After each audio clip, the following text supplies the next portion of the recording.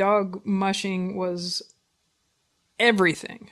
I mean, it was my passion, first and foremost.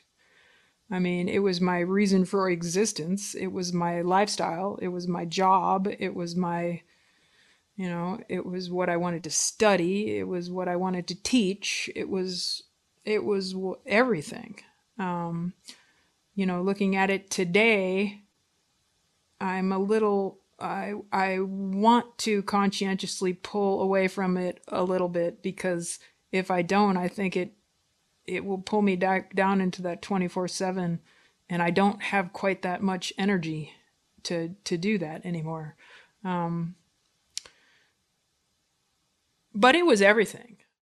That was dog musher Allie Zirkle. She's always felt a strong connection to animals, dogs in particular. She tells this story about how when she was a kid and lived in Puerto Rico, there were a couple of stray dogs that pulled her around on a skateboard. Mushing was in her blood, even then. For 30 years, mushing has been everything to Allie. It's been her passion and her career.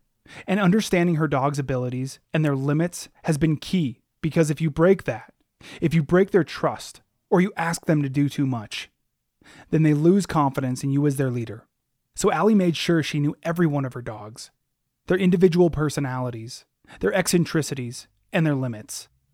Skunk, Commando, Mismo, Mac, Pedro, Rubia, Beamer, Viper, Keto, just to name a few. She knew and knows all of them. They've taught her indispensable truths, like how to live in the moment and how to appreciate the present, because that's all we really have. In 2021, she raced her last Iditarod. It didn't turn out the way she anticipated. Her plan was to win, to be the first racer to pass under the Burled Arch. But about 200 miles into the race, she crashed, hit the back of her head on the ice, and was dragged by her arm for an indeterminate amount of time. She had to be airlifted to the hospital, where she found out that she had suffered a concussion, something that she's still recovering from. As a musher, she has relied on her toughness, her ability to get through difficulties out on the trail on her own. That it's her and the dogs, Team Zirkle, the fan favorite, out there in the Alaska wilderness. The team that always finishes the race. That's been her biggest struggle throughout all of this, that she didn't finish her last race. It weighs so heavily on her sometimes that it's best just not to think about it. She says that the whole situation still seems a little surreal, and that she's still trying to make sense of it. So here she is, Allie Zirkle. Welcome to Chattermarks, a podcast of the Anchorage Museum, dedicated to exploring Alaska and the circumpolar north through the creative and critical thinking of ideas, past, present, and future. My name is Cody Liska, and I'll be your host.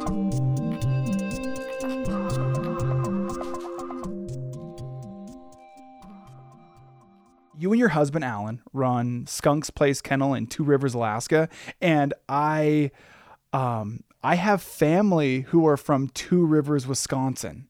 Oh, actually, it's funny because people do Google that and they say, so Wisconsin is, not close to us, but maybe per heart it is. Yeah. We do. It's Skunk's Place, and honestly, way back in, at least 10, 15 years ago, we abbreviated it and made it chicky by calling it SP Kennel. So most of the time now it's just an abbreviated SP Kennel, but it does stand for Skunk's Place. And why did you guys name the kennel Skunk? So back in the early 90s, I was living in a tiny little town in Alaska above the Arctic Circle, about 50 miles above the Arctic Circle, Bettles, which maybe you've been to. And I adopted my first sled dog, and by golly, his name was Skunk. And this was the days before, 9/11 and, that kind of thing. And I went to town, which was Fairbanks for me. So I flew to town and I had to go to the DMV to get a driver's license. And I was living in Bettles. I didn't really have an address because I was just living on the main street, and there was one street in Bettles. And so I filled out the application at DMV for my driver's license, and it said something like, the cabin on Main Street or whatever, and the lady's like, yeah, no, you got to be a little more specific. And so I was like, well, I live at Skunk's place, because he lived there with me. And she's like, well, is that like some kind of condominium? And I was like, yeah, something like that. So for a while, my driver's license said Allie Zirkle, Skunk's place, Bettles, Alaska. And so it seemed only logical that wherever I ended up going, Skunk, whether he was there physically or whether he just spiritually followed me down the trail, he went there with me. So Skunk was my first sled dog. I adopted him from a couple who were just finishing their trapping lifestyle outside of Kotzebue. And he came my way back in, the early 90s. And why did you name him Skunk?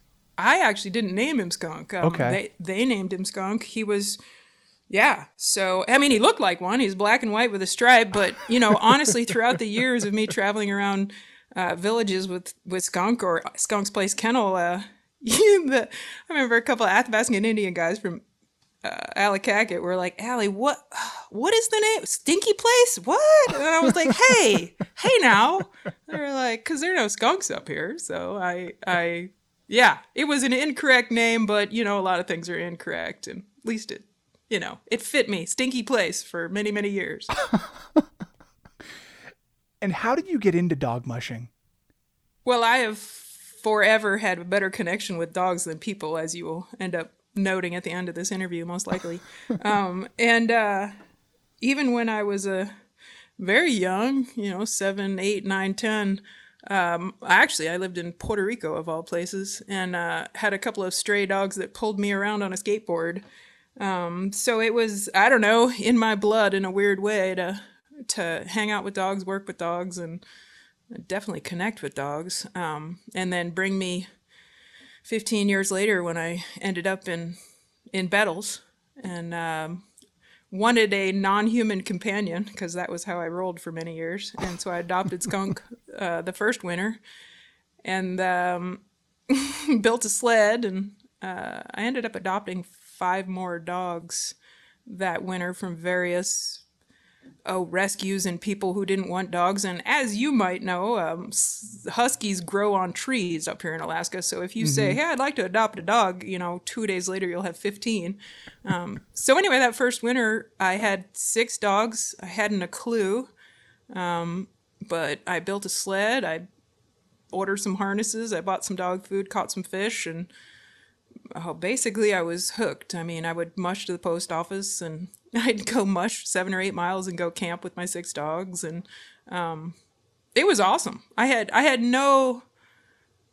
was not in back then there wasn't all the media and that kind of thing. So I didn't really even follow the Iditarod. I didn't know about, the Yukon Quest. I didn't know about racing really the first couple years. There were two different families that lived in Bettles who had a sled dog team. One were some folks who trapped with dogs, and I made friends with them, and we went on a little 3-dog team adventures. And then the other one was a family, Athabascan Indian family, who actually were relations to George Atla, and they were more of the sprint racing family. So I went and helped take care of their dogs and asked if I could put Skunk in their team. Can I go? And they were like, yeah, no. I think back to that now and I'm like, wow, that was pretty bold. So that's how I got into it. I mean, it was pretty much dogs are my thing, and traveling with them sounded better than anything. And so now I find myself with that. That was 30 years ago. Is it pretty wild to you to think that, when you were a kid, you're on this skateboard and you're being pulled by a bunch of dogs, and then, years later, you're a dog musher? Oh, yeah. There's certainly destiny or fate or something in our world, and whether it's deep down inside of you that you might not realize for many years, and it somehow guides you in that direction, or something guides you in that direction. But it was meant to be. Of course, there's never a smooth road for anything we choose because we are humans and this is life. But certainly it was even more refreshing to me this summer when I connected with this friend that I had in Puerto Rico, and I hadn't talked to her in literally since 1980, let's say, and through mutual folks and her mother, who whatever, I ended up connecting with her, and that was some of the biggest. That she had a dog and I had a couple dogs, and we talked about my first mushing experience, and so it was kind of cool. Earlier, you said that you have a better connection with dogs than people. I wonder, what did your parents think about that when you were younger? Oh, they thought it was very true. I was the kind of kid who would, come home from school with two dogs following me, and then I'd say, "Hey, Mom, Dad, meet Puppy Love. This is our new dog," and they'd be like, "Oh, no, no, no, it's not." I was even so sneaky as to. We went on a vacation one time, and I hired the neighbor kid to come over and put dog food around the house, and my dad had said, "Well, if she's here when we get back, I guess we can keep her." And I was like, "Oh boy, we've got a new dog." So they were pretty, yeah, I had dogs, and then I had horses, and horses with in parentheses kind of thing. They were Puerto Rican mutt horses, so they were kind of like, yeah, they were small and sassy and probably more like dogs. So back in my youth, animals was where it was at. And yeah, it's an easy connection there. They're honest. Animals are completely honest. And when you can connect with them on a level that this is what you want, this is what they want, it's such an honest relationship. And human beings are just far too complicated and never honest, even though I'm not saying that in a bad way, but it's just who we are. We don't want to lay ourselves out there for, hey, this is who I am. People never do. And so then you have to look around the curve to figure out who exactly you're talking to. And it's just more complicated. I always find it interesting when a dog, encounters a stranger and either likes them or dislikes them. And I always think, like, what does this dog know that we don't? Yeah. Well, and the other thing, people treat dogs like humans, and they're so not. And that's probably, and it's fine. I mean, everyone's going to do whatever they're going to do, but dogs are so much more happy being dogs than they would be trying to be a human. That's kind of one of the predicaments that dog mushing, the sport of, or the recreation of dog mushing, has a problem with its PR, in that, folks who, no offense, live in a condo in Denver sit with their boxer right next to them and watch the Denver Broncos get beat by the Seattle Seahawks, and their dog sits right next to them, and they say, can't imagine you being out there, Bowser, and freezing your tail off on the coast of Nome. And, honestly, I can't imagine that dog being out there freezing his butt off in Nome. But boy, you walk around with my dogs, Commando and Mismo and Mac, and I can't imagine them sitting on the couch, in Denver watching a football game. They'd go ape crazy. So it really just, a lot of people don't treat dogs like dogs anymore. But I'm not sure, I don't know. I'm not sure people really live like people used to live either. I'm sure you run into that all the time with people would rather, freestyle skate and jump off cliffs in a VR situation than they do in real life. No one wants to do that anymore. That you might break your leg, whereas you could do it VR and you'll be just fine and go, have a gin and tonic that night and be warm. Yeah, and I think that might be a difference in maybe what people want out of life. They're the type of people who want the actual experience, and then there are maybe the more voyeuristic people who want to have the experience once, or maybe have some semblance of the experience, like a VR experience, and then, like you said, be able to, go to the bar in a city that night and have a gin and tonic and talk about it. Yeah, and it's just what our society is drifting towards, simply because human beings are evolutionarily going towards what's easier. It makes sense. adaptation is created because we try to make life easier on ourselves. And I think, that's what's happening even now. Like, people are trying to make their lives easier so that they are more successful and their genes are more successful. And so why go out and try to do something crazy like sleep in a sleeping bag at 45 below when you could, watch someone else do it on a TV show or something? Yeah. Yeah. From the comfort of your own bed. Right. Yeah. But can you blame people? No. So, I mean, it's really, I don't have a problem with it. I just think that's the way we're going. Do you think it's progress, or do you think we're digressing? Oh, I mean, it's probably it's got to be progress, as according to any kind of Darwin's theory, but whether it's something that I appreciate is a whole nother story, Mm-hmm. Yeah, no, I feel that. I feel like, I grew up a certain way, and I didn't grow up with cell phones as, intimately as kids do now. And so, although I might be on my phone a lot, when it goes dead, I have this like sigh of relief. I don't know what it is. It's something like inside of me that just doesn't want it there, maybe. Yeah. Or that maybe is excited to maybe get back to, I don't know, my roots or something like that. Yeah, I think that definitely it's generational too. I mean, I would say I still use my cell phone as a tool, mm-hmm. whereas I would say my 14, 15-year-old nephew, it's more than a tool for him. It's like an extension of him. Mm-hmm. But, it is what it is. My grandmother would have sat here and talked about, our TVs or even our telephone system, 40 years ago, and been flabbergasted with what we had going on. So it's just what it is. It's evolution. It can't be bad because it's going towards what it's going towards. And I think if you look at things negatively that way, then you're just going to be depressed, which is easy enough to be in our world today anyway. So I think you just have to look at progress as progress, and then hopefully people will still, make the right choices about progress and not ruin society versus trying to make it better, which is a toss-up in our world.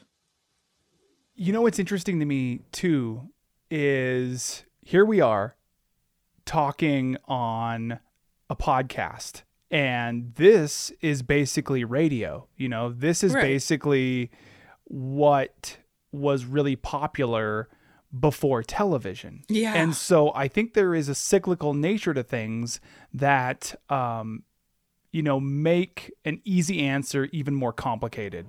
I agree with you. I see a lot of cyclical natures in things. It's almost like our human brain has only so many things and it comes back around. Mm-hmm. And you're right. But then the technology makes it, quote, better or different or what have you. But I completely agree with you. Yeah, I think we're probably always going to be, interested in the things that we're interested in. If we take storytelling all the way back to, sitting around a campfire, we still like that. We still, as humans, love staring at a fire. And last hearing, week. Yeah, there we go. Actually, my husband is out there right now. Moose hunting is, season is in Alaska right now, and he's out with a friend and actually a 11-year-old out there right now. So sitting around a campfire, I'm sure. Well, maybe not during the day, but tonight he will be. And do you guys hunt for, your winter provisions? Yeah, for our year-long provisions. Oh, year-long, okay. Yeah, we have eaten, pretty much we eat moose, which is burger, and people, everything you make with burger, with, what do you call it? Cow burger, we make with moose burger. There's no difference. So, whether it's tacos or lasagna or stuffed peppers or I don't know. Everything. Yeah. And then, we eat a lot of, if we can catch it, halibut or cod, and some salmon. Salmon is a little more complicated. Like you have to, I don't know. It's fancy. Like halibut's like chicken. Like throw it in tacos or throw it in lasagna or throw it wherever. But yeah, salmon, you have to look at it, it's bright red and you're like, oh, I have to do something fancy. My dad has a surfing, hunting, and fishing charter outside of Seward, and I grew up on the ocean, Yeah. fishing and all that. And I think my favorite fish is rockfish. Oh, really? Yeah, yellow-eyed rockfish, yeah. Huh.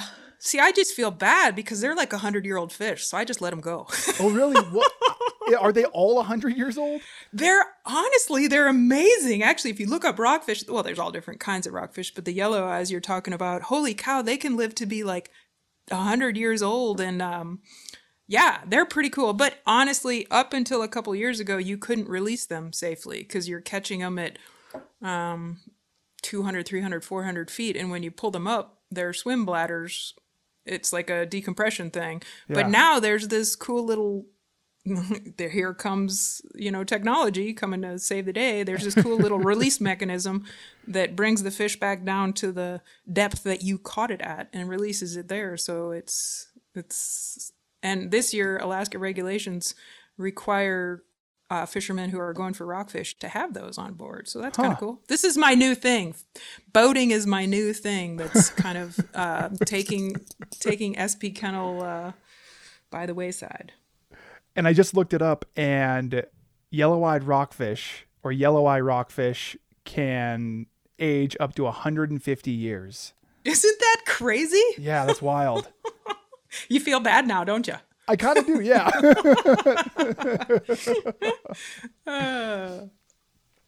So being around dogs so much, what do you think you've learned about them that maybe the average person doesn't catch on to, doesn't know? Most dogs, whether they're smart or not smart, will figure you out more than you figure them out. Dogs have lived around human beings and have, for lack of a better word, weaseled their way into being cared for. Obviously domestic cats, you look at domestic cats that way too. And maybe cats have even weaseled their way more because they poop in your house and you pick it up and all that. But dogs, think about it. All these other animals that, squirrels and raccoons and coyotes and everything are looking in the window like, what the heck did Fido do to get like sitting on your couch and you pay whatever, $37.95 a month to get a bark box where you have your own little chew toy and everything. Yeah. And you go out of your way to drop little, Fluffy off with the doggy daycare where she goes and plays and gets bathed. And so dogs have it figured out. Their evolution has really risen them almost in some situations higher than human beings because we do ridiculous things to quote, make them happy. Mm-hmm. Yep. I know that a dog is pretty darn happy with a couple meals a day, a relatively safe place to be, and perhaps not, medically not itching and not, but other than those things and a little bit of TLC, a dog is pretty happy just being a dog. Mm-hmm. They don't need the diamond collars and that kind of thing. So people definitely are creating their own myth about what their dog appreciates and makes them happy. It's not what the dog wants, it's what the person wants. And but that's okay. Like I said, everyone treats their dog their own way. But I guess I will also say that dogs are individuals. And that's kind of a stupid no-brainer. But in the many years that I've been touched by the many different dogs, individuality is what makes a dog musher successful and is what makes me happy. It's just amazing to think back to all these personalities that have touched my life in so many different ways, and especially in dog mushing. Is the basics of it is you have a team in front of you, and they are all harnessed by their harness, but they have no leash on them, on their collar. There's nothing that's making the dog go forward. It's all, you are behind them and they are leading you down the trail, and you are asking them to go different directions and different speeds and that kind of thing. But there's nothing pressing them forward except their desire to go trot down the trail and their desire to please you. Of course, there's training in that and there's conditioning in that, but otherwise it's their domestic brain that says, hey, Allie really wants me to go run down the trail, and that sounds like a really cool thing I should do to please her. But in the same sentence, you have to say that I, Allie, have to know this team, and that means know each dog individually, what makes them want to continue to please me, and what is too much.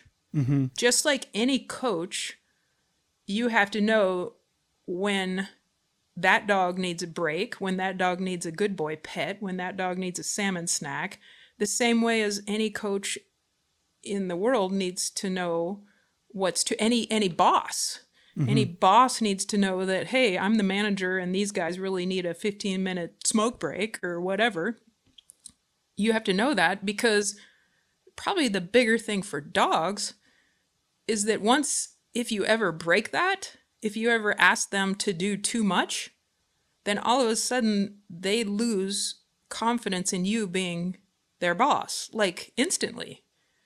So that's been probably the scariest thing in my relationship with dogs, is just making sure that I always know each one individually and where the line is that I can ask them to be happy to do things for me and what's too far.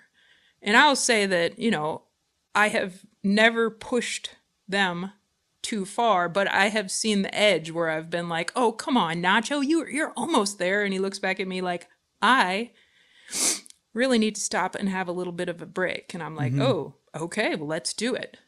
So I think human beings are different. Like a boss can say, hey, come on, just give me another hour of work, or you're hiking with a group of human beings and you're like, come on, let's do another mile. Well, they'll just get pissed off at you and, either sit down and say, to heck with you, or they'll do what you asked them to, and then they'll just be angry for the rest of the day. Well, dogs, it's over. You do that, party over. And that's not something that's acceptable or ever has been in my life. So I've been pretty conscientious about knowing everyone to the T, which has been easier for me because I raise everyone. I know who their grandparents are. I know who their parents are. When they were whelped, I was sitting in the dog room, sleeping in a sleeping bag so that I could be there when they were born.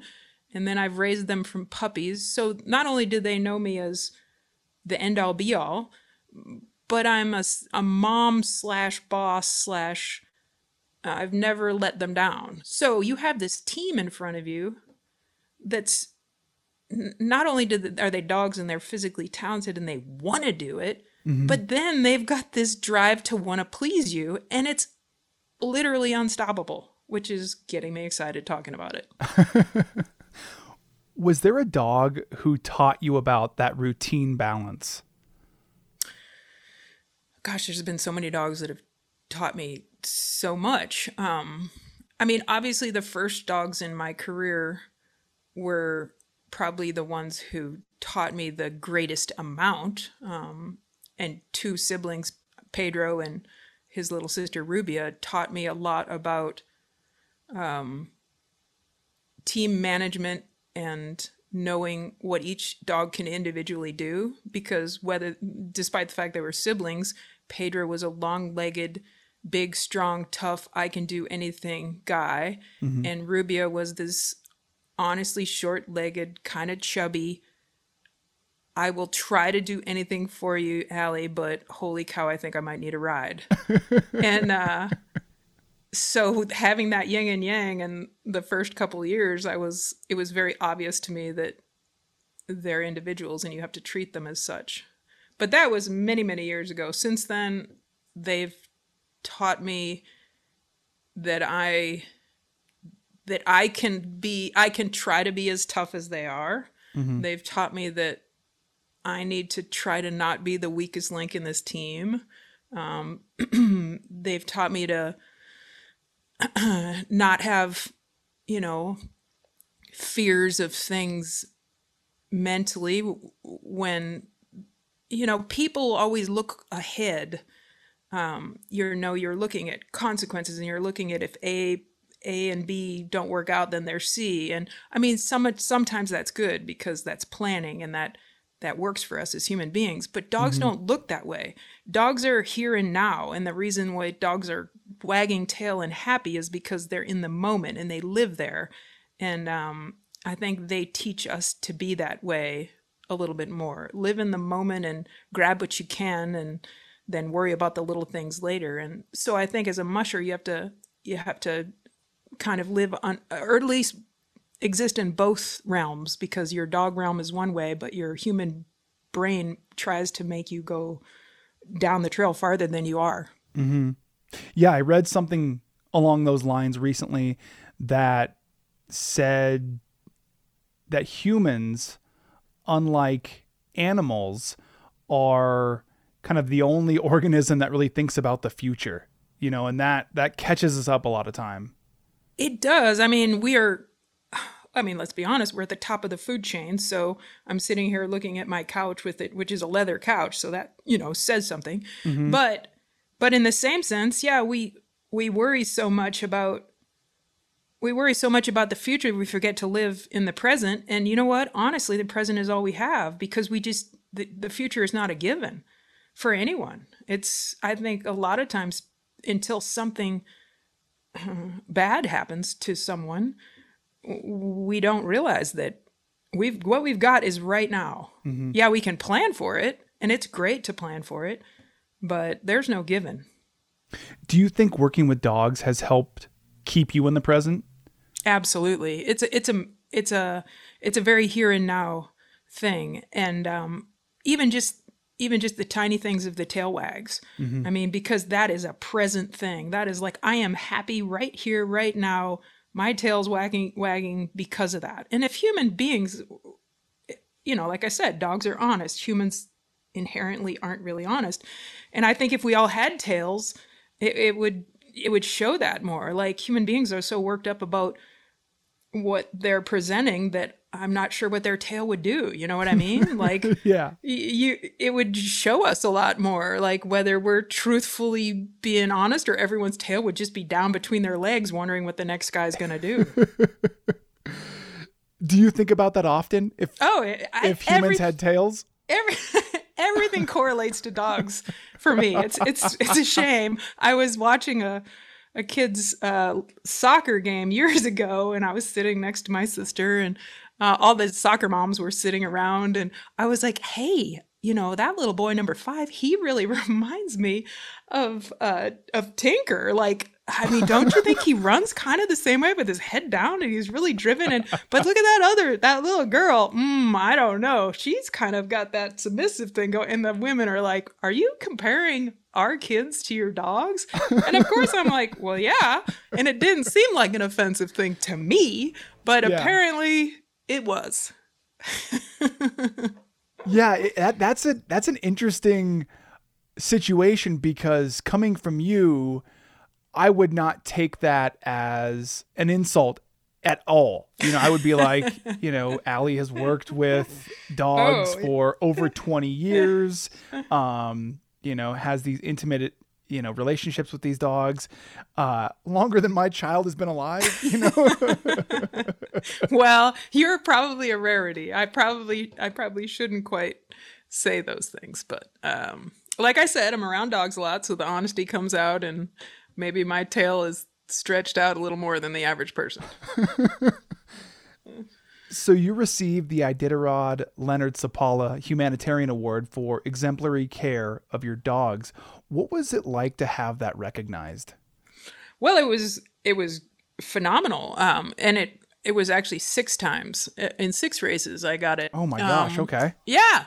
So it's pretty, of the 20, I call 20 plus years of running Iditarod. That was, okay, let's be honest. I wanted to win. But taking the best care of your dogs and being judged by the, 30 to 35 veterinarians that are out on the trail. Being judged as the musher who takes the best care of your dog team has got to be up there. I was, of the 6 times I was awarded it, I was very surprised, 3 half of the time. And then the other half of the time I was like, man, I know my team just looked great and I did a good job. And so, but yeah, I almost feel like that's what I should earn. Like I should do that. If I'm going to run this race and I'm going to do the best I can and have the best relationship with my dogs and know what they need, but by golly, I should give it to them. Yeah. I think the other thing that helps me out in those situations is I have a pretty extensive education in biology and that kind of thing, and I've always tried to go out of my way to learn from as many veterinarians in the last 30 years as I possibly can, as far as going into surgery with them and just learning they spend years and years and years and $250,000 trying to get their veterinary license. So if I could just, soak up a little bit of their education as much as I can, then it helps me out. So no, it was phenomenal. It was great. I'm super proud of that. I just recently, my dad's a little bit of a woodworker, and we have this house that's I built. It's 24 by 24, but it's 3-story. It's a basement and a first floor, then a bedrooms upstairs. Anyway, the whole first floor was full of these awards that Alan and I have won over the last 20 years. And just recently, my dad thought that we should make a quote and his words ego shelf for us. So he built this, I don't know, it's like 10 foot wide and 8 foot tall ego shelf, and it's got all the awards, many of the awards on it. So now I can turn a light on and stand there, and my ego gets real big, and then I turn the light off and go have a cup of coffee. So there you go. Is that how you wake up in the morning? No, probably not every day. That's more of an afternoon thing. Once my ego has taken a couple of hits. In the morning, I'm good. When you need to re-up. Yeah. So earlier you said that you go into surgery with the veterinarians and you're trying to soak up that education. What does that look like? Oh, so, when you have a full kennel, a full enormous population of dogs from your youngest to your oldest dogs, that's just like a human population. You have many things that go on medically, emotionally, all that kind of thing. And so we have a really good relationship with North Pole Vet Hospital recently. That's been our go-to veterinary office, and actually the gal who owns it, she and I knew each other before she was a veterinarian and before I was a dog musher. So that's kind of funny.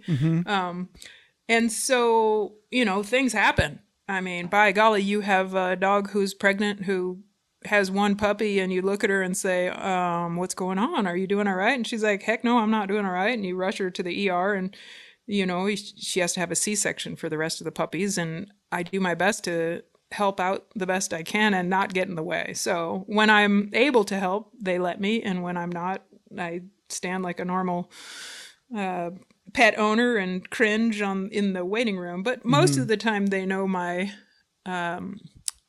lack of cringing when it comes to hands-on kind of stuff. And so they've let me quote help or look in on 2 surgeries and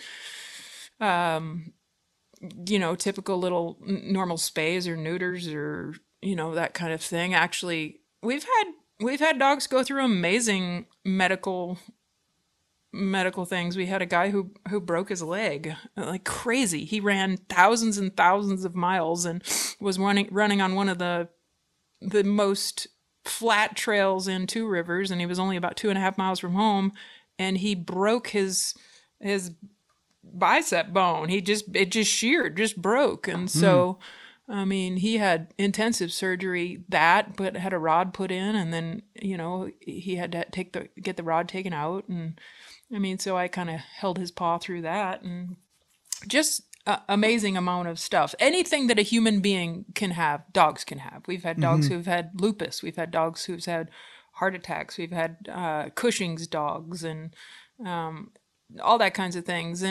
But like, going back to what I said, if you know your dogs well enough and you have soaked up as much knowledge as you can for 25 or 30 years, then hopefully you can read into that and get them, the help they need when they need it. So we're pretty savvy with that. We, knock on wood, we've been pretty fortunate that we've made the right choices at the right time and not had too many major problems that we were stumped by. You know what I've been noticing throughout this conversation is how you refer to dogs, guys, words like that are very like indicative of how people refer to other people.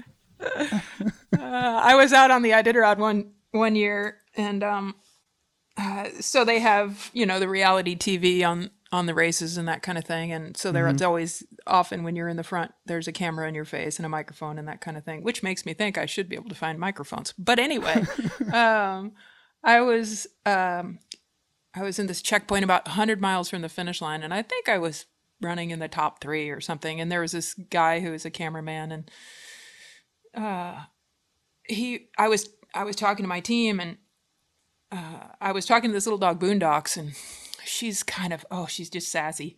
And what she likes to do, the dogs always wear dog booties when they're running down the trail, but when I stop them, dogs, the only place on their body that sweats is their feet. So when you stop, their dog booties will actually get moist, and then they freeze. So you have to take them off. You can't reuse them because they're little frozen dog booties. Would you want that on your foot? No. Anyway, but I was only stopping at this spot for just a couple minutes to give them some dog food and kind of rub a few dogs down. And I was looking at Boondocks, and she immediately started taking her booties off. And I was like, do you have to do that? Like, seriously, we're 900 miles into the race and you have to take your boots off? Like, can't you just wait for a little while longer? And I was having just a cold conversation. Dog was staring at me. I was staring at her. And this cameraman's like, Allie, have you been talking to yourself for the last, 8 or 9 days? And I looked at him like, are you serious? Like, I'm not talking to myself. He's like, oh, yes, you are. I was like, you don't get it at all. Yeah. And Boondocks, at this point, had already taken her boots off and was laughing at me because I got sidetracked by Dude. Totally. No, I completely believe that animals at least can understand a little bit of what we're saying just by like our intonation and our cadence. I don't write a lot of articles for magazines or newspapers anymore, but when I did, I was doing it full time for about a year, and I would talk to my cats constantly. They were your sounding board. Yeah, they were my sounding board, and they were, like my wife likes to put it, they were another heartbeat in the house, and for me to at least give life to these ideas and see if they work, Yeah. No, I think that animals, whether it's a moose or it's a caribou, or I don't know if I could go so far as a rockfish, but animals definitely have comprehension on their own. I'm sure a rockfish does. You pull it out, he looks at you like, what the, Yeah. But yes, it would be absolutely as cocky and arrogant as a human being could say to say that we're the only ones who, communicate and are acknowledge what's going on. I mean, Douglas Adams, what he would say, the dolphins so long and thanks for all the fish. I mean, I really believe that animals, like I said, back to the domestic animals that we have, the cats and the dogs we have living in our house, that we're literally feeding them expensive food, taking it off of our shelves to give to them, and cleaning up their crap. And they're like, thank you very much. Yeah, they've won. Yeah. But we're okay with it. Yeah. So And I think that you can tell just by looking in the eyes, there's something there. There's something beyond just like instinct.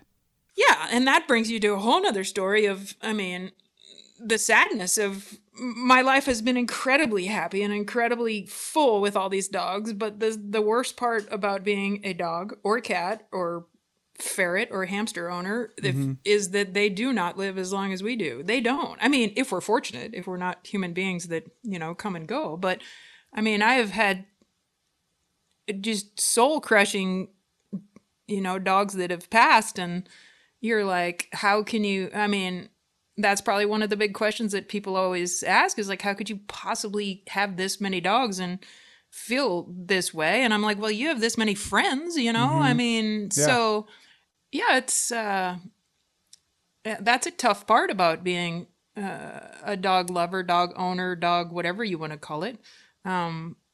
They'll live from age 10 to age 17, and that's about it. And they will give you everything they can possibly give you, and then somehow you have to be okay with them departing before you are. And it's sometimes downright it's not okay, but you have to live with it.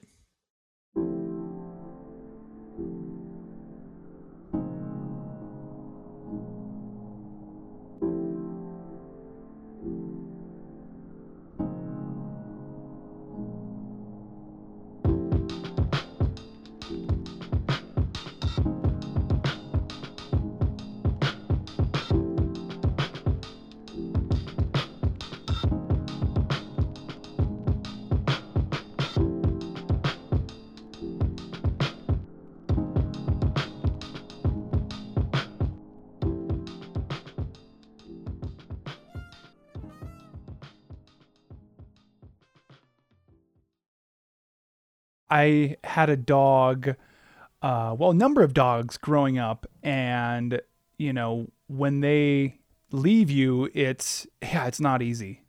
No, and it's being a responsible dog, cat, whatever owner, you also have that whole other added responsibility of that human beings can ultimately choose how much pain an animal goes through before their death, and that's even a heavier responsibility.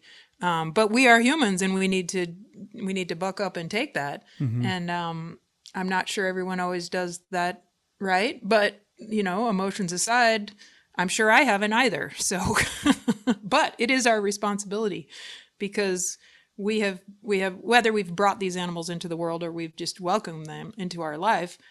That's the commitment through the end. And I think we're generally, probably better to our animals than we are to humans sometimes in the long run. Yeah, I can see that. But yeah, what we've done over the years, and I will say is a lot of the dogs. So I have had many dogs in my life, and most of them I've raised, and then many of them we race. The percentage of dogs that I raise, as puppies, go on to race for me, which is super cool to have your team, your puppies, your dogs looking at you like, hey, mom, hey, boss, what do you need me to do? And then when they drag you out of a storm because you asked them to, or they drag you across the finish line 2 minutes out of first place or whatever, you feel this incredible amount of pride, like your kid just graduated from college or whatever. But what we have done in order to make our lives easier and in order to give these dogs kind of a life number two is we have retired a lot of dogs, not every dog, but a lot of dogs to pet homes after their racing career is over, whether that's age 6, 7, 8, 9, what have you. Throughout the years, I've had a lot of fans, and my dogs have had even more. And so for the last at least 15 years, we have people who come up from even the lower 48 and say, all right, so Beamer's ready to retire. And this was when Alan was racing Beamer and I did her out. And Alan's like, well, he's ready to retire after this race. And, Tom and Cindy are like, well, can we go over and wish him good luck? And And they're like, yeah, this is on 4th Avenue, in downtown Anchorage before the start of Iditarod. And Cindy and Tom walk over and they're like, hey, Beam, okay, buddy, you're good luck on this last race. And Beamer's wagging his tail because he's like, I don't know what's going on, but hey, you are really nice people and I'm about to race. So it's a win-win. Yeah. And then Alan tells me, he's out on the race and he's mile 500. And he's like, Beamer, dude, just keep plowing away. Like that couch, it's Tom and Cindy, they're thinking of you. And anyway, gets to the finish line and Nome and Beamer's happy. He's tired. Yeah, he's happy. He's eating a big meal. And then 5 days later, after we, bonded with him and said, thanks for everything you've done for us, Tom and Cindy show back up. And now actually his brother went with him too, Beamer and Viper, now live outside of Philadelphia, Pennsylvania. And they've lived there for 6 years now, and they're in hog heaven and they have their own so that's what we have done for the last 10 or 15 years, because in all honesty, there's only so much dog love that I can spread throughout a population of dogs. And I realized that when I started really becoming competitive and brought more and more dogs into this world, that I could only be stretched so thin. And so people look at that in two different ways. They're like, how could you possibly let Beamer and Viper go when they've been your right-hand man and I'm like, well, how could I not? How could I have them and 12 other dogs trying to share this one couch? And did I mention my house was 24 foot by 24 foot? How could I keep them here when there are these people who want to share their lives with them? And it all goes back to what I said before, is dogs live in the here and now. And when they were with me and when they were racing with Alan and Beamer was at mile 500, he was like, this is it, dude. This is what I want to be doing. And let's kick some butt here. Let's go. We're almost to Ophir. Come on, let's do it. And when we got to the finish line and I rubbed his belly and he's like, oh, this is the best. This is awesome. I love it. Salmon Snacks. Allie's here rubbing my belly. And right now, they're in the here and now and they are with Tom and Cindy and they're rubbing their bellies and they don't have a thought about me. They don't have a thought about Iditarod. They're in the here and the now and they're happy. Now, I will say, if I show up in Pennsylvania and say, hey, buddy, they'll do a complete double take. Their senses will be overload and they'll be like, whoa, and I think, so most of the time, I don't often go visit dogs after they've retired. Now, that kind of seems a little sad, but in the same sense, I don't think they need that confusion in their life. They're so happy with where they are that why do I need to go in there and, mess it up? Now, I have visited dogs over the years. Actually, this summer, I just went and visited a 14-year-old guy over in New Jersey who lives there. And, but it is confusing for him. And how are they doing? Good. Everyone's good. These dogs, we did some research with a physiology vet from Oklahoma State University years ago. And basically, this is really going to surprise you, but the healthier dogs are throughout their life, i.e. humans as well, the longer they live. And the healthier they are. Yeah. That's shocking. I know. Isn't it? These dogs are raised and they're fit and they jog down the trail and they're Olympic athletes basically. And now they're living to be 13, 14, 15. Heidi lived to be 18 years old and she was in Connecticut. And so no, most of the time they're incredibly healthy throughout the rest of the years in their life part too.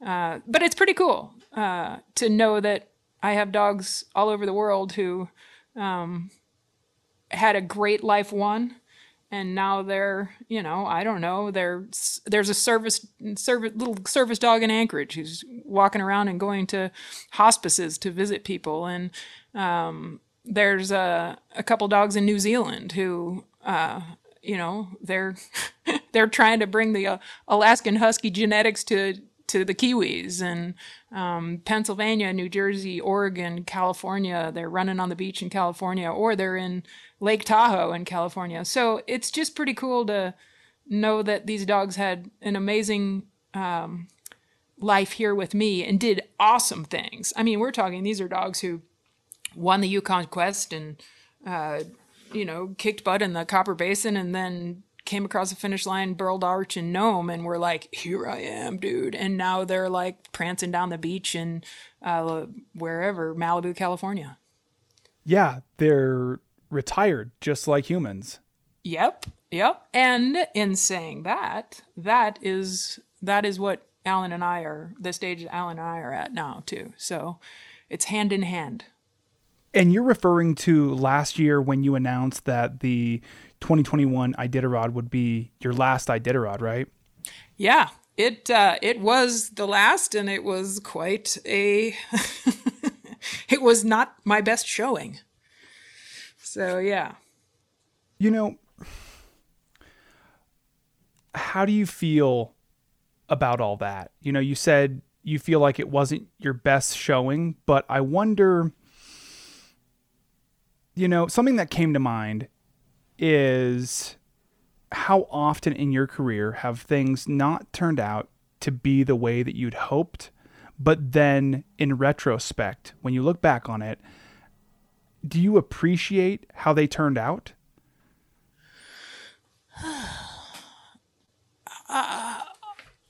At times, I guess I'm not quite there with the helicopter rescue. I have always been able, for many years, I lived on my own with my, I don't know, toughness of being able to deal with myself, and no one ever had to come get me, and you could always count on me to get out of a pickle on my own, whether it's in a blizzard or, whether it's freezing my butt off and just being able to figure it out on my own and what have you. So it's still a bit, it weighs on me that I did get off the trail, which I guess kudos to me, or to my team, I should say, because I wasn't mentally very with it when my dog team brought me into that checkpoint. Mm-hmm. But from this, probably my biggest, I felt my biggest accomplishment was that I had always finished every race that I started, whether it was in first or second or last. I had always finished it, and that was always something that was very special to me, because there's a lot of people that don't. There's a lot of people that are like, if I'm not going to come in top 10, I'm not doing it. Or, this is really kind of hard. My fingers are cold. I'm going to stop. Mm-hmm. Or my team's just not doing what they're supposed to be doing. I'm done, And yeah, every single one of those things happened to me, but I decided, hey, my team's not doing what they're supposed to be doing. They're doing something different. So let's do something different. Mm-hmm. Or yeah, my fingers are really cold. I guess they're going to be black at the end of the race. I'm still going to finish. Or I'm coming in last. Well, I guess I'm coming in last. So I always put my head down and go. And 2021, I didn't finish. And it seems a little bit surreal still. So I guess that's part of it, that, and everyone says, well, you'll get over it. And I imagine I will. I've gotten over a lot of things in my life. But it's just a shame. That was supposed to be my last hoorah. And for the last 10 years, I've definitely always tried to win. There was no just, I'm going to go finish Iditarod. And 2021, I was going to go win. So it's just poor pity me. Now, was the helicopter ride ridiculously cool? I think so. It would have been really cool if I remembered it. Yeah. And you got a concussion, right?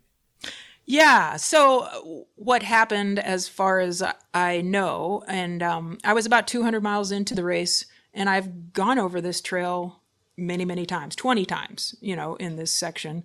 And it is icy, and it's, quote, dangerous. But it's not something I haven't done forever. It's, but there was some wind and there was some glare ice. Let's call it like a skating rink. And what we think happened was my sled runners, which are plastic, UHMW plastic on the bottom, so they're very slick, they probably got sideways in the wind. And what I've done for the last 30 years since I started mushing, as I said, with myself and 6 dogs, is I've tied myself to my sled with a surfboard leash. I've always done that because it's me and them, and if we're somehow get disconnected, then I thought the world would be over. So I still did that in 2021. Started that in the 90s and still did that today. Most people, including my husband, thought that was the stupidest thing a person could do. And it turned out it was whatever, good or bad. I got flung off my sled, we think. The back of my head hit the ice, and I got knocked out. And then I got drug by my arm, we think, for an indeterminate amount of time until I came back around, and I was aware that things were bad, let's just put it. So I was about 5 miles, we think, from this cabin. So I got the dogs situated somehow, and we ended up going 5 miles together. But by the time I got to this cabin, I was I had tore my shoulder apart by dragging. And then my head was pretty bad by then. I was puking and not sure where I was, that kind of thing. So lucky me, there was actually I don't know if he was a nurse or he was definitely a specialist, a medical specialist, and they kind of tried to finagle my arm around, which was a no-go. But more than anything, I think he noticed that I was, traumatic brain injury kind of thing, like vomiting and not conscious of where I was and falling into the stove and that kind of thing. So he ended up calling the race marshal and was like, it appears that Allie's might have something serious. And anyway, they ended up sending the rescue squad. So Pavhawk helicopter came to Roan, which is a checkpoint in the middle of the Alaska Range Mountains. I wasn't really aware of all that. I thought that that's how screwy I was. I thought the helicopter was coming to get a dog that was sick. And then they said, "Hey, it's for you." And I was like, "What? Is the dog going?" Yeah, it's that confusion. Yeah, I'm sure you've had one or two. Yeah, I've had 8. There you go. Yeah. They brought me to the ER and took a few quick x-rays, and there was no bleeding. But then, so anyway, that was the end of it. My dog team stayed there, which was horrible. I didn't even know about that. Like, I kind of didn't realize they were still out there for a while. But I mentally didn't get my brain back to where it was working, and I could, quote, care about anything for about 2 or 3 weeks. So that was your recovery then? Your recovery time was about 3 weeks. Yeah, I was pretty fortunate that my husband cares about me, and I just sat or laid down in bed, and he cooked for me and gave me.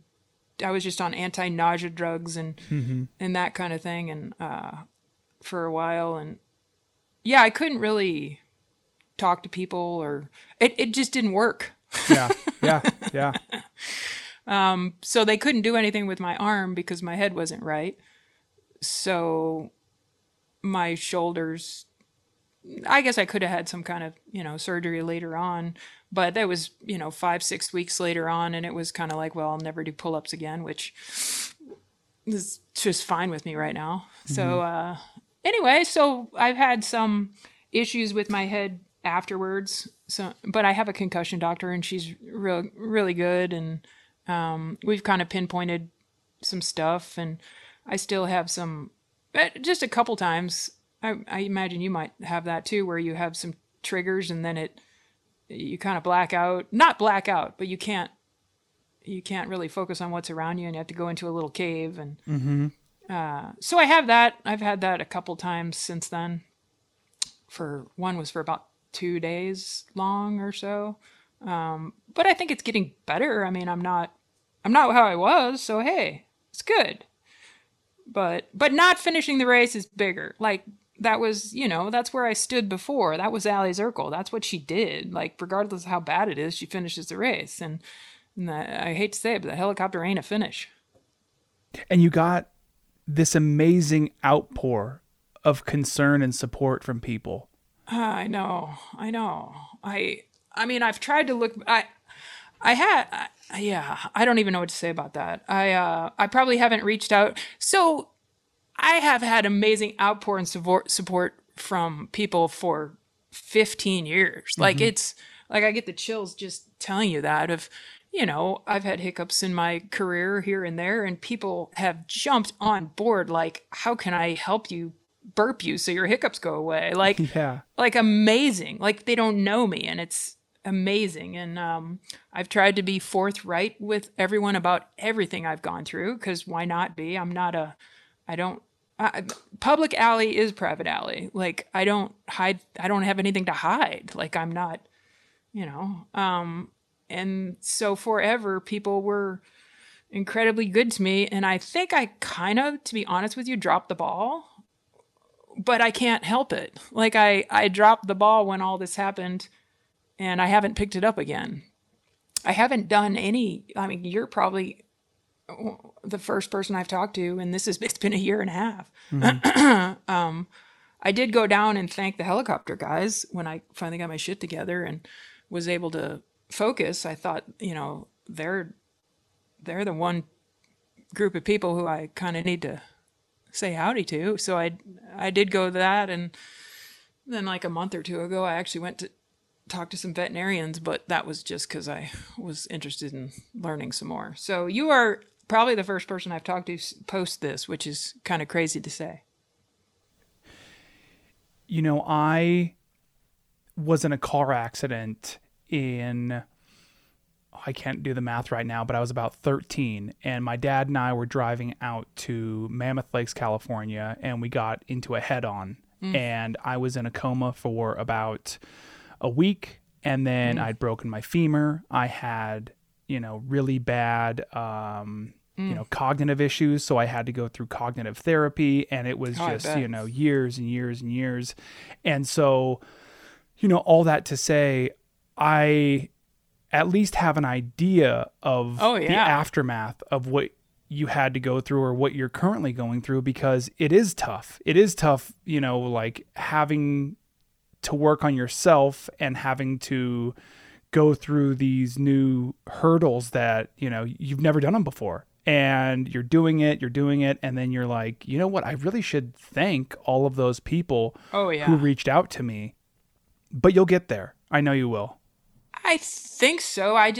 It was such an easy way to drop out. You know what I mean? I mean, like, I really can't, and you'll comprehend, but I can't do what I used to do where, even this morning I looked at your email and I was like, oh, Chrome. Oh, like I have to look at things again.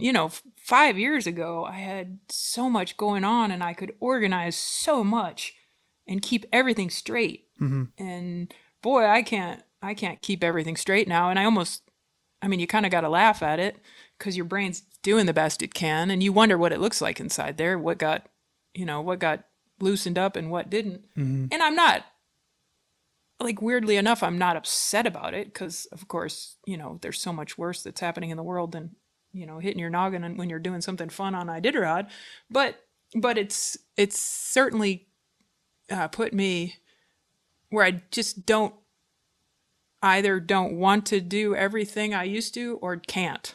And I'm not sure that I'm not sure I'm being honest. Like, I kind of say, hey, I just don't want to do that anymore. And I think it's a little bit I can't do that anymore, but I'm not being completely honest with myself. At the beginning of this conversation, you had mentioned, and I probably won't get it verbatim, but this, maybe this spirituality involved in your life, in what you do. And I wonder if you've thought about, like... No, I haven't thought about the bigger picture. That's interesting, though, isn't it? Okay. Yeah. No, I guess, but you are correct. All of us, as human beings who are complicated entities, we go through so many different things. Like, I can't imagine being 13 and or your parents going through that with you. Holy cow, that's honestly even worse, to being your dad and watching his son go through that. But I think we don't, sometimes it just takes a long time to, whether we conscientiously think about it, or whether it just is something that gurgles underneath and then all of a sudden slides to the top and you have that aha moment. But yeah, that's a very legitimate thing to say to me, and I think I might think about it more. And it took me a while, to look back on that car accident and like, what did I learn from that? Or even maybe just appreciating like I am the person that I am in part because of that. Oh yeah. I do believe that in a whole thing, that everyone is who they are and should try to appreciate who they are, with the bumps and the bruises and the hiccups and that kind of thing. Or if they truly don't, then they should try to do their best to change it. I mean, but you're right. I mean, I've always at least appreciated my attempts at doing most things. I've chastised myself, of course, here and there, just like everyone does. But the biggest chastisement is really just trying to, get around the not finishing that race. And so I will. I'm sure I will, because I have to. But boy, golly, that was, I don't know. It sucked. Earlier you were talking about retiring your dogs, and the way that you were talking about it was like, it was so graceful. And I wonder if, I don't know, you've thought about, because I've thought about this, when I'm thinking about what I was like when I was younger, and, we all have moments where we're thinking about ourselves being very like cringeworthy, like, oh my gosh, why did I say that? Or why did I do that? And, I always have to remind myself to be kinder to my younger self and be more gracious. Yeah. Most likely that's true for everyone, because we go through so many different phases. And it's funny because I always talk, like I said, about people as if they were dogs. And if you could look at yourself as a as a puppy and all the mistakes that a puppy makes, but they make it with joy and they make it with, without bad intention, and they're puppies. And then even yearlings who are like, teenagers, they're like 12 and 13, and they have all this ambition and drive, and then they run right smack dab into their doghouse because they're looking at their buddy, And so you're right. You do have to look back at yourself as these different phases of life, and that most likely, hopefully, there is the factor in there are humans who don't live with good intention, but I know I do, and I mean, I can tell you do, and most of our society lives with good intention. So you're right.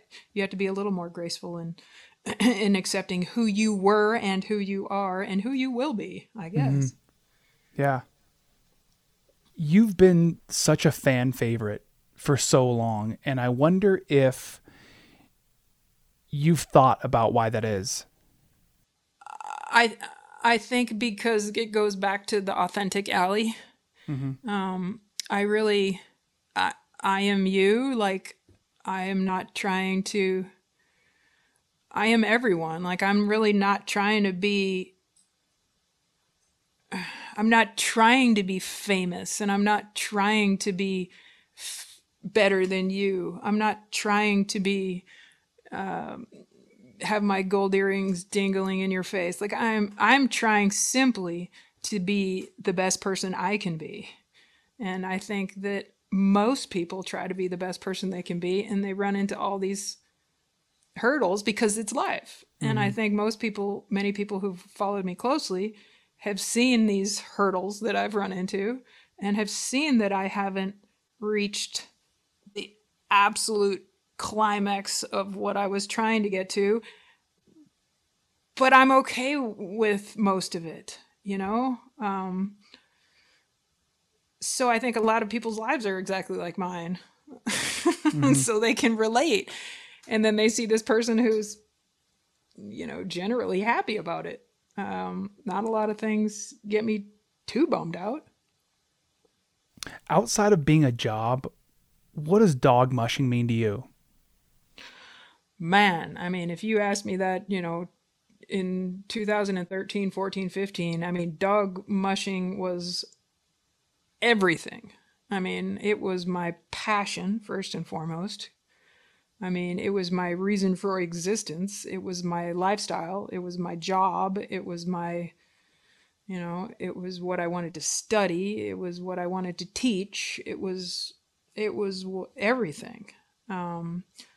Looking at it today, I want to conscientiously pull away from it a little bit, because if I don't, I think it will pull me down into that 24/7, and I don't have quite that much energy to do that anymore. But it was everything. My whole life revolved around every part of dogs, mushing, being the best musher I could be, being the best. I had a lot of supporters, whether they were financial supporters or emotional supporters or just, mentors and that kind of thing. And then I really tried to give back to people because, as we talked about, I mean, people were very good to me, and I'm the kind of person that I believe that when you have, mutuality of giving back to people, it makes everyone happy. It certainly makes me happy when I can go to, the Covenant House in downtown Anchorage, and whether there's, 5 kids there that night or whether there's 13 kids there that night, I can sit there and talk to them and, listen to what they got going on, and then whether, talk to them like real human beings and say, well, this is what I've had going on in my life, and maybe I can learn from you and you can learn from me, and, at least we can talk about, humanity for a minute. And I mean, so dog mushing was everything. Right now, dog mushing is not everything, and I feel good about that. Have you thought about who Allie Zirkle is as a retired musher? No, I really did drop the ball. Like I dropped the ball, and then people started getting in touch with me, a couple months ago 6 months ago, whatever, when Iditarod was happening again, and, wanted to do interviews about what it was like to be the first race sitting out, and then, hey, can you be on KTTU and talk about, the start, and hey, can you be at the finish line and interview mushers, and hey, can you go out on the trail and do this? And honestly, and then all the, Allie, will you come talk to whatever, all these things that I used to do. And so sadly, I just don't answer anymore. Like, I just want to get away from it for a while. It was so all encompassing, and I was good at it, but I don't know. It's so much. Like, I could do so much, and I did so much, and now I want to sit and drink this cup of coffee and look out the window and go, oh, look how pretty that tree is. Yeah. And is that weird? Yeah, I guess it kind of is, but it's refreshing, I guess is the word. I don't think it's weird at all. Just to use that example of my car accident, afterwards, I had snowboarded for so long. My dad and I were traveling a lot and doing competitions and filming and things like that. And after that car accident, I really thought about my identity. That was my identity for so long. Yeah. And I continued to try to make that my identity until I was about 17. And then I just kind of pulled the plug. But I think that, at least for me, that's what it was. Like, who am I without this thing? I kind of want to get away from it. Like, it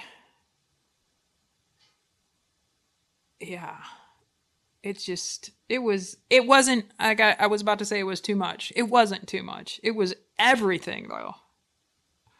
It was everything. I will even give you an example. Like, during the 2020 Iditarod, it was getting so much that when they finally announced that there, like, wouldn't be a banquet, I was like, oh, or was it 2021?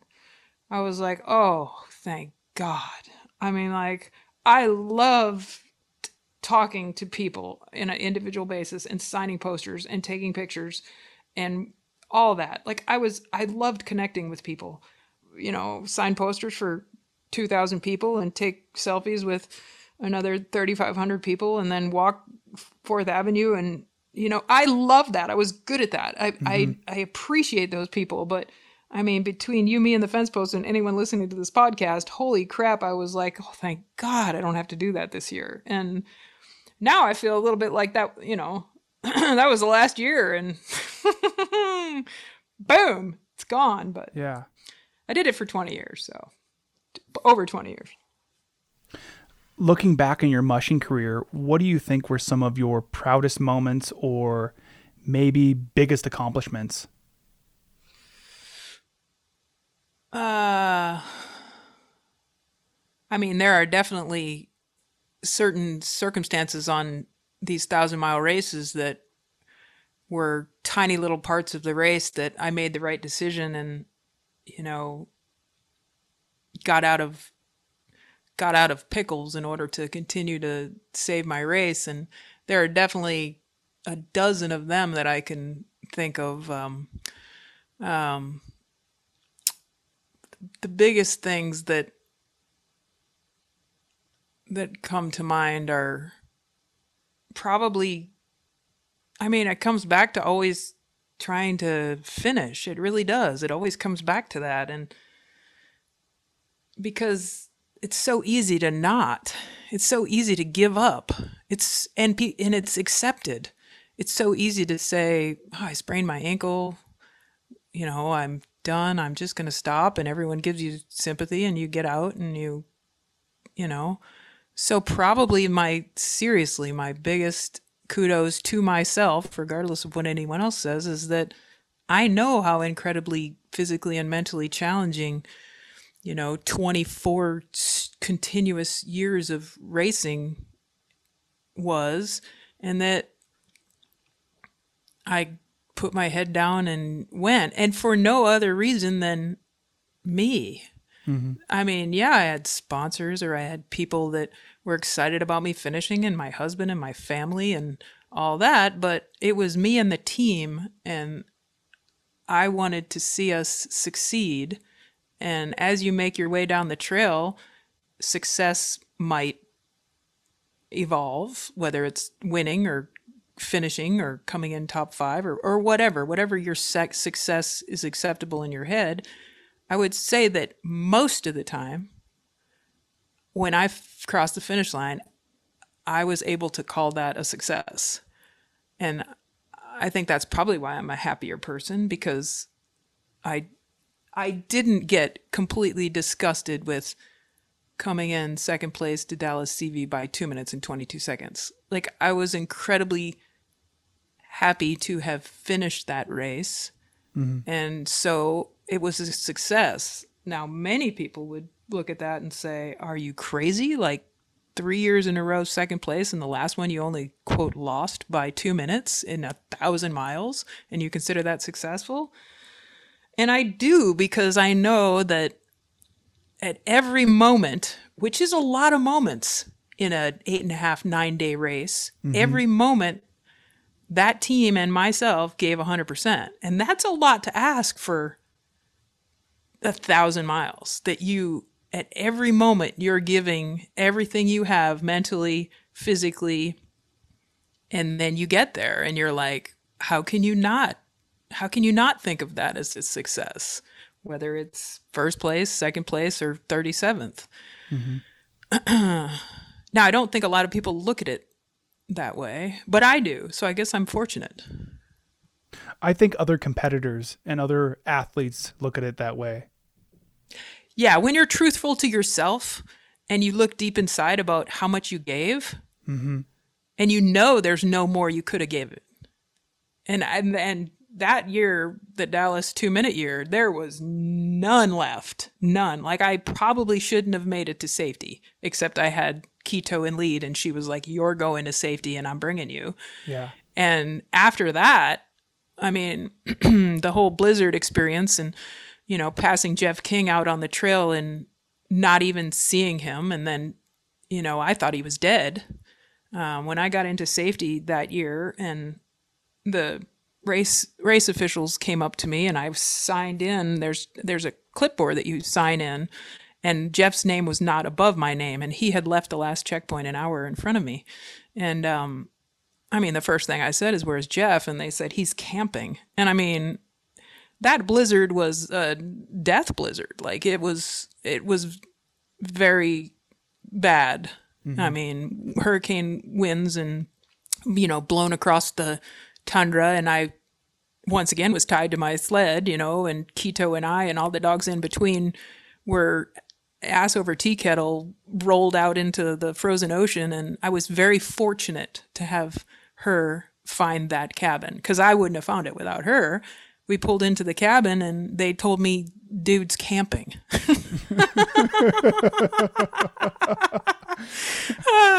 No one, like, I was like, okay, well, he's dead. Like, there's nothing, like, he ain't, and then he ended up, leaving his dog team and trying to walk. And, I mean, I hate to say it, but there's only one reason you'd leave your dog team, is if you thought you were going to die. I mean, or me, from my perspective. And then he got picked up by this random snow machiner who was lost in the whiteout and made it to the cabin. And he gets there and he's like, how did you make it here? And I'm like, I have no clue how I made it here. And then the wind dies down. We stay there for, 2 hours, and the wind dies down enough so that a person could actually mush a dog team. And here comes Dallas. And I looked out the window, and I'm not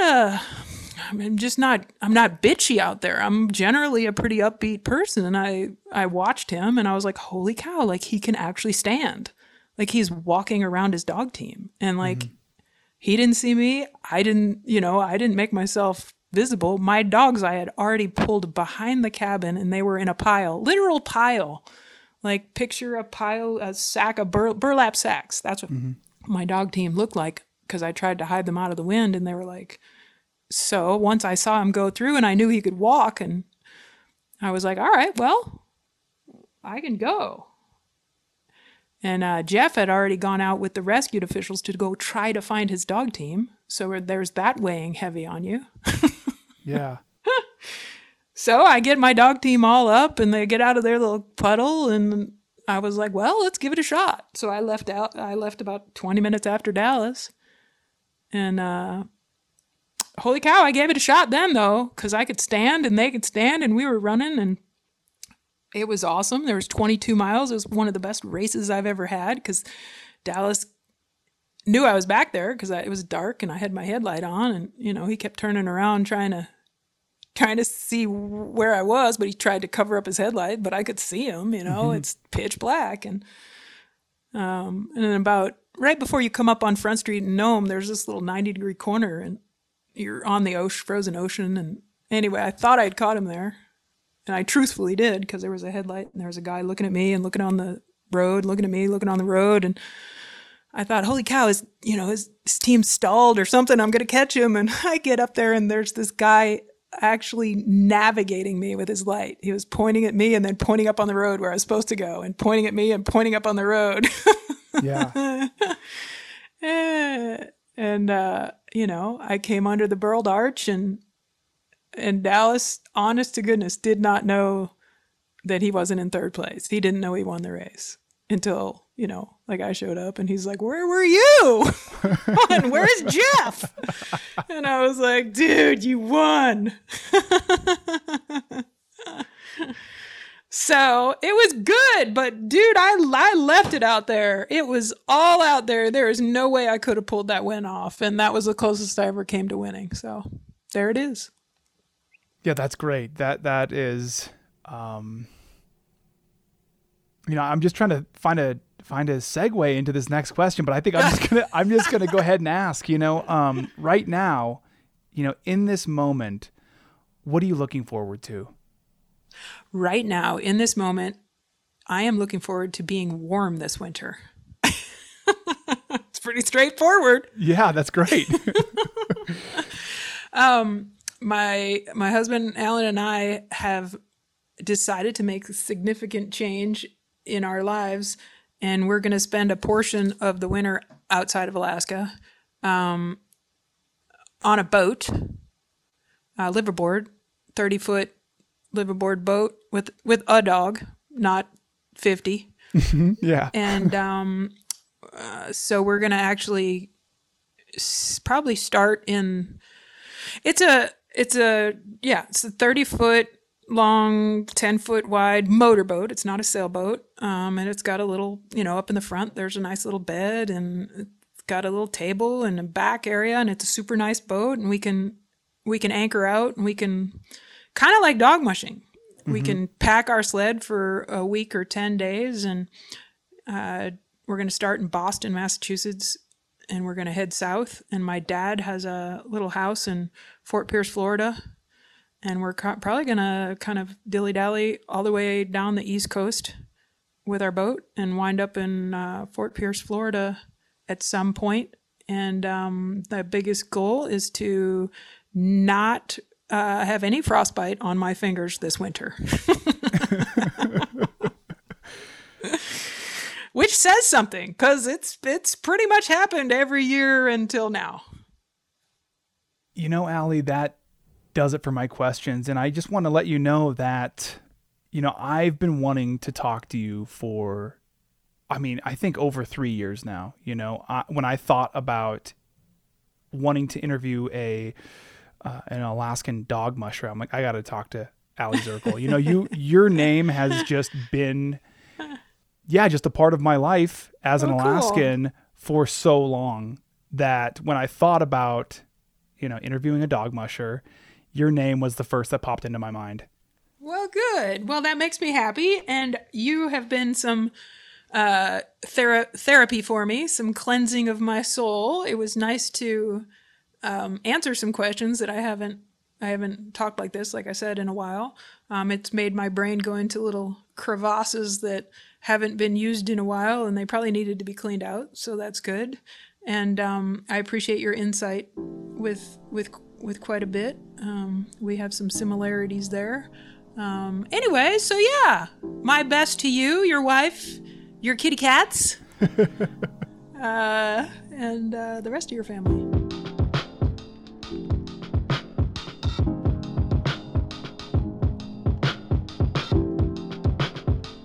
For more information about the Anchorage Museum, visit anchoragemuseum.org. This podcast was produced by me, Cody Liska, for the Anchorage Museum, with additional help from Julie Decker. Chattermark's music is produced by Keys Open Doors.